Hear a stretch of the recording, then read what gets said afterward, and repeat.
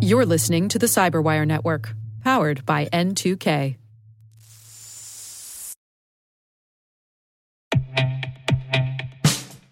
And now, a message from Cyberbit. Mastering cybersecurity is like mastering a sport. You build muscle memory through rigorous practice, then you train as a team to foster cohesion while operating under pressure. Like athletes, cybersecurity professionals thrive on hands-on simulation. But traditional courses, certifications, and open-source labs won't build you a winning team. You need Cyberbit. Cyberbit offers a hyper-realistic simulation environment for your SOC, IR, and C-suite to refine your skills, all using the market-leading SIMs, EDRs, firewalls, and WAFs they use every day.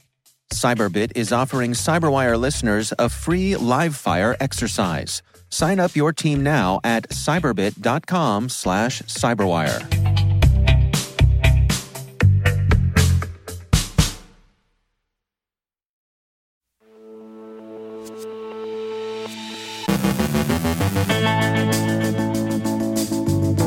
Turns out food processing is also vulnerable to ransomware. The case of multinational meat provider JBS. The U.S. and Russia are in communication about the possibility that the criminals responsible for the JBS incident might be harbored in Russia. Domains used in the USAID impersonation campaign have been seized by the U.S. Justice Department. Our guest is Melissa Gaddis from TransUnion with results from their Global Consumer Pulse study. Joe Carrigan looks at criminals abusing online search ads, and Siemens addresses a critical issue in its PLCs.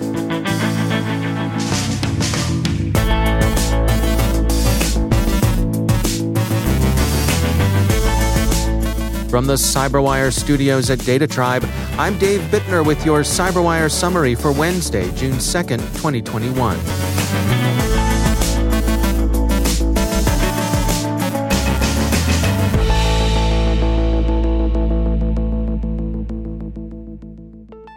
JBS, the Sao Paulo-based multinational meat processing company, sustained a ransomware attack on Sunday. Company servers in the U.S. and Australia were hit, inducing the company to shut down some operations in Australia, the U.S., and Canada. Operations elsewhere were unaffected. The company summarized the incident in a media release it issued the day after the attack. Quote, "On Sunday, May 30th, JBS USA determined that it was the target of an organized cybersecurity attack, affecting some of the servers supporting its North American and Australian IT systems. The company took immediate action, suspending all affected systems, notifying authorities, and activating the company's global network of IT professionals and third-party experts to resolve the situation. The company's backup servers were not affected, and it is actively working with an incident response firm to restore its systems as soon as possible." End quote. A follow-up announcement yesterday said that JBS had begun resumption of deliveries to its customers and that a full recovery is in progress. As far as the company has been able to determine, no customer, supplier, or employee information was compromised. JBS concluded that it had been hit by a Russian ransomware gang, and Reuters says communicated that conclusion to U.S. authorities, who seem to have accepted it. And while JBS didn't initially call the attack ransomware, the White House did. The BBC cites White House spokeswoman Karine Jean-Pierre, who yesterday said, quote, "JBS notified the White House that the ransom demand came from a criminal organization likely based in Russia. The White House is engaging directly with the Russian government on this matter and delivering the message that responsible states do not harbor ransomware criminals." End quote. If they're betting on form, on a priori probability, that's not an unreasonable working theory, and JBS presumably has shared the ransom note. Russia's Deputy Foreign Minister Sergei Ryabkov confirmed that the U.S. government had been in touch with Moscow. There's no word on whether JBS has paid, intends to pay, or has refused to pay the ransom the attackers demanded. JBS is a very big operation, currently the world's largest beef and poultry producer and the second largest pork producer, Bleeping Computer points out. The FBI is investigating, as are law enforcement agencies in Australia, where the ABC reports The Federal Agriculture Ministry is working to help bring JBS operations back online. The Australian Cybersecurity Centre is also rendering assistance. Forbes describes the effects of the attack on JBS Canadian plants, where facilities in Alberta and Ontario also suspended operations. The industry publication Beef Central has an account of the effect a ransomware attack can have on a food processor. They wrote, quote, "Like all large meat processors, virtually every part of the modern JBS processing business is heavily reliant on computer systems and internet connectivity for record-keeping, regulatory documentation, sortation, and countless other functions." End quote. The sector is one in which timing is vital to the supply chain, and the effects of a disruption in a major supply quickly ripple through vendors and customers. The Wall Street Journal quotes industry observers to the effect that a lot of frenzied buying of fresh commodities is underway. The incident has also had an effect on commodities speculation. Quote, "Live cattle futures trading on the Chicago Mercantile Exchange fell on Tuesday, with the most active cattle contract closing down Tuesday by 1.9%. to nearly $1.17 a pound. The primary factor driving the contract down was the hack, livestock traders said, raising the risk that some plants would be unable to purchase livestock. Comparisons with the Colonial Pipeline incident have been widespread, with Input magazine providing a representative sample. In both cases, a ransomware attack on a critical private sector company induced that company to shut down operations while it contained and remediated the incident. The attack on JBS was, like that on Colonial Pipeline, brazen in that, as Recode points out, they picked a high-profile target where an attack couldn't be quietly hushed up or gone without general public notice. This suggests that the gang really aren't particularly concerned about being detected and pursued, and that seems to have been true in both cases, whatever implausible statements Colonial's dark side attackers may have made about retiring from their criminal activities. The Washington Post's Cyber 202 quotes with approval various experts who think this latest incident makes the case for mandatory industry standards and more effective regulation even stronger than the Colonial Pipeline attack had already rendered it. So, the JBS hack will give Presidents Biden and Putin another possible topic of discussion during their upcoming summit. The U.S. president is expected to bring up the SolarWinds incident and the more recent compromise of USAID's Constant Contact email account. That second incident, described by Microsoft, SecureWorks, Minerva, and others, is seen by many as a supply chain incident, and many are calling for U.S. action against the presumed Russian authors of the attack. CISA and the FBI are being circumspect about attribution, but industry researchers are not, attributing the campaign to the threat actor variously called Nobelium, APT-29, Cozy Bear, and the Dukes, or in plain organizational terms, Russia's SVR, Foreign Intelligence Service. Part of that action will be legal, as it has been in past incidents. The U.S. Department of Justice yesterday announced the seizure of domains the USAID impersonators used to control the Cobalt Strike tools they implanted in their victims' networks. The action was taken on Friday, pursuant to an order issued by the U.S. District Court for the Eastern District of Virginia. The announcement said, quote, "The National Security Division's Counterintelligence and Export Control Section and the United States Attorney's Office for the Eastern District of Virginia are investigating this matter in coordination with the FBI's Cyber Division and Washington Field Office." End quote. Here on the U.S. East Coast, Brood 10 cicadas are having an increasing impact on industry. For more on that, we go to the cicadas right outside our office door.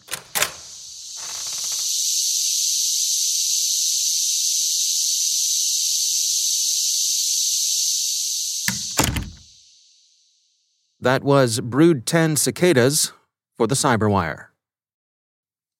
And finally, CISA has issued an advisory about vulnerabilities found and patched in the Siemens Simatic S7 1200 and S7 1500 CPU families of programmable logic controllers. Industrial cybersecurity firm Clarity's analysis of the vulnerabilities calls them the holy grail of PLC vulnerabilities. The memory bypass issues could permit attackers to write native code in the PLCs.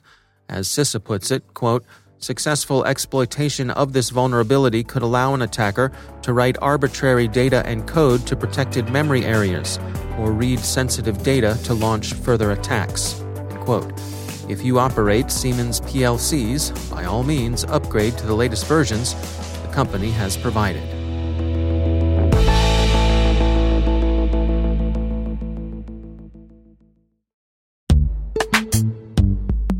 Every day, your IAM tech debt grows. Your multi-generational services struggle to work together. Building an identity fabric can fix this. It makes all your identity tooling stronger and allows you to connect any app to any service you want to use, with zero coding, zero maintenance, and zero app downtime. Strata's identity orchestration platform separates the identity logic from your applications, so you can optimize existing IAM tools and manage them in a single control plane. Now, every vendor, standard, and architecture work together. In short, building your identity fabric means you can secure your non-standard apps, keep your complex access policies, retire outdated IDPs, and modernize in record time. So build your fabric with Strata Identity and get rid of tech debt for good. Visit strata.io/cyberwire, share your identity priorities, and receive a pair of AirPods Pro. Offer valid for organizations over 5,000 employees. Connect today at strata.io/cyberwire.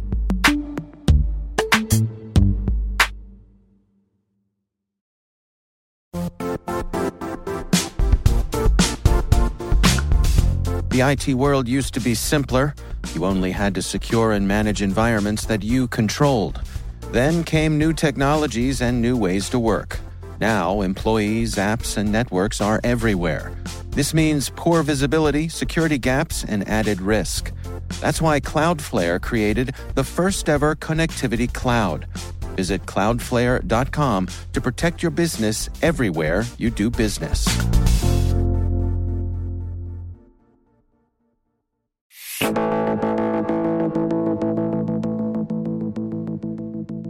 The folks at consumer credit reporting agency TransUnion recently published their Global Consumer Pulse study, and it confirmed what many of us probably expected. Attempts at digital fraud were way up throughout the pandemic.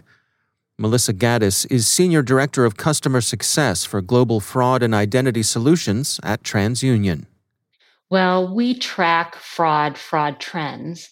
And the consumer survey has been conducted for years, but we were particularly interested a year or so ago in the impact that COVID and the pandemic was having on fraud, both via the surveys we're finding via the surveys that we're sending out globally, as well as what we're seeing with our own transactions within our TruValidate solutions.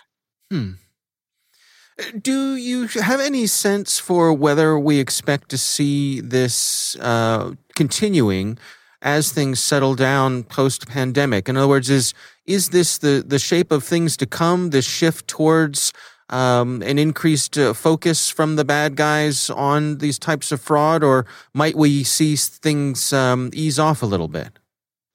I think we're going to see a few things. First, I don't think that we're going to go back to where we were pre-pandemic. I think that the way we're working is shifting. I think more people are going to be telecommuting. I think more businesses have found a niche on being online where they wouldn't necessarily have gone as quickly as they did this past year. Not 100% brick and mortar businesses are opening back up. People are going in person, and there's a real value in that. But it's not going to go back to where we were before. And as such, there's more opportunity for fraud to be perpetrated. However, as businesses decide this is their reality moving forward and their business model moving forward, we have seen a shift in businesses put protections in place. monitoring devices that are accessing their accounts, knowing where, that Melissa Gaddis usually logs in from, one of the 4 devices I have on my desk right now, right? Right. But from Portland, right? And knowing when the anomalies kick in and questioning in real time, maybe putting in some friction to ensure that it is me if suddenly I pop up from, somewhere else in the world, which pre-pandemic would have been normal because I traveled quite a bit and will again. But they have to recognize that. But as businesses put those protections in place, which protect both the consumer and the business, now it gets harder for the fraud to be perpetrated. And therefore, again, going back to that return on investment, the fraudsters are going to find a different avenue. They're always going to find a new avenue. So I think the fraud trends are going to start declining, but it's not going to go back to where we were just because there's more avenues now. I do think, though, that as the dust settles here, we will start seeing less of this younger generation getting targeted because now it's becoming the new norm. People are going back to employment, and that sense of desperation goes away or it lowers. People aren't going to fall for the phishing attacks like they have been in the past year. That's Melissa Gaddis from TransUnion.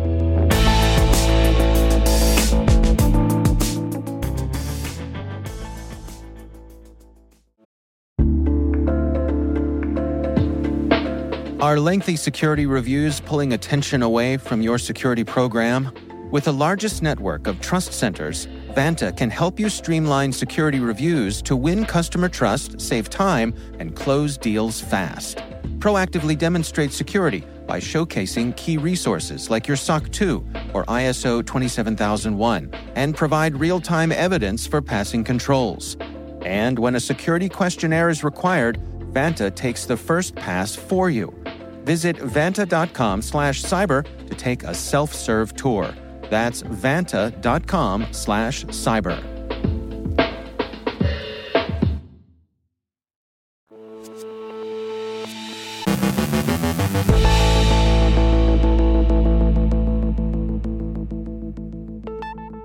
And joining me once again is Joe Carrigan. He's from the Johns Hopkins University Information Security Institute, also my co-host over on the Hacking Humans podcast. Hello, Joe. Hi, Dave. Over on Hacking Humans, we cover a lot of scams and social engineering things, all that stuff. All that great stuff. All that great stuff. And, I don't know about you, but there's a story over on The Verge written by Sean Hollister. And it's titled, Amazon is Suing to Stop SMS Raffle Scams. Have you ever received one of these scams? Why don't you describe to us what's going on here, Joe? So it's a typical SMS scam. I like the way they call it smishing, right? Because it's like phishing, but you use SMS instead of email. Right. So the victim receives a text message. And in fact, the author, Sean, has received one such message and has a picture of it here. And what's interesting is it says, Amazon, congratulations, Sean. And then it says you came in second in March's Amazon Pod raffle.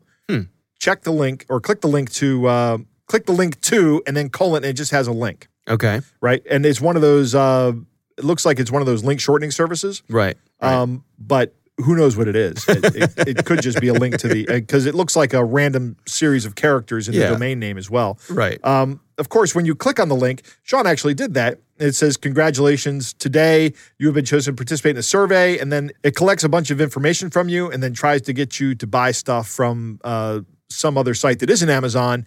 And the speculation is that this SMS is being sent out by some affiliate of some other marketing organization. Mm-hmm. So Amazon has filed a lawsuit against 50 unnamed people. They're all John Does is what they're called. Yeah. And this tactic has worked in the past to help unmask these people. So what they do is they get a Doe subpoena, and then they start going after the senders of these messages to try to find people. And in the past, they have found 4 people, and managed to get an injunction issued. I don't know how effective that is. In fact, they may find the same 4 people behind it right now. And Amazon says it's won at least $1.5 million in settlements. Yeah. I'd like to know how many of those $1.5 million they have collected. I would guess it's very close to 0. Yeah. Well, and all that's chump change for Amazon. Sure it is. I think, part of the what's interesting here is that page that Sean clicked through to looks just like an Amazon. It's branded with all sorts of Amazon stuff. And that's actually the basis of the lawsuit is they're saying we're going after these people because they're using our logo. And you know what? I think Amazon should be doing this. Number one, it's not just trademark infringement. It's actually harming people in Amazon's name. And they should absolutely be going after these people. Yeah. Reputational damage. Right. All that sort of stuff. Yep. Yeah. And also, they make the point here that it's also putting the word out to other folks who may be trying to pull off these sorts of scams that Amazon is going to try to come after you. Right. And so you're going to have to be looking over your shoulder. Yeah, absolutely. And I'm not really one to say, I want companies going after people, especially large, powerful, multinational conglomerate companies run by billionaires who send rockets into space, coming after people. But in this case, I think Amazon's doing the right thing here. I think they're doing what they should. They need to protect their image, which they're entitled to do. Yeah. But more importantly, they need to protect the consumers, and this is definitely something that moves in that direction. Yeah. And I guess also, obviously, the other part of this is that if you find yourself getting one of these text messages, ignore it. Right. Don't, absolutely. Yeah. But also, spread the word to your friends, family, loved ones, your parents, all those folks, because, those of us who are in the know about these security things, we may, raise our eyebrows and laugh that how could someone fall for this? But as we talk about over on Hacking Humans, people fall for these things all the time. And we can't blame the victim, can't make them feel bad about it. The best we can do is equip them so that if they do get something like this, they're educated to know what to do and to not do anything. Right, and they just ignore it. Yeah. Exactly. Block the sender. Yep, absolutely. All right, well, Joe Carrigan, thanks for joining us. It's my pleasure.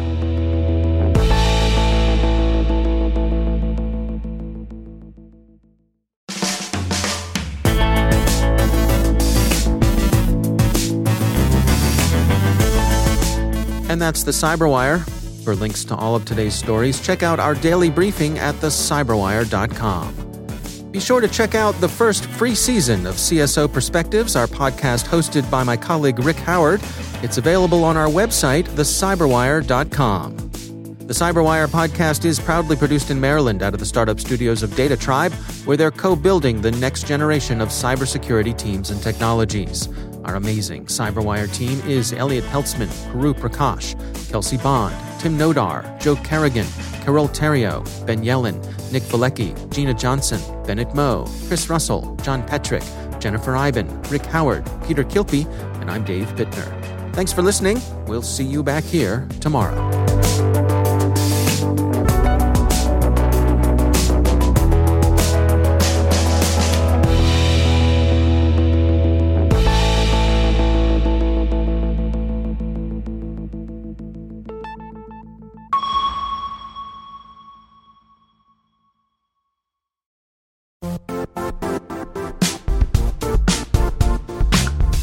And now, a word from our sponsor, Zscaler, the leader in cloud security. Cyber attackers are using AI in creative ways to compromise users and breach organizations. In a security landscape where you must fight AI with AI, the best AI protection comes from having the best data. Zscaler has extended its Zero Trust architecture with powerful AI engines that are trained and tuned by 500 trillion daily signals. Learn more about Zscaler Zero Trust Plus AI to prevent ransomware and AI attacks. Experience your world secured. Visit zscaler.com/zerotrustai.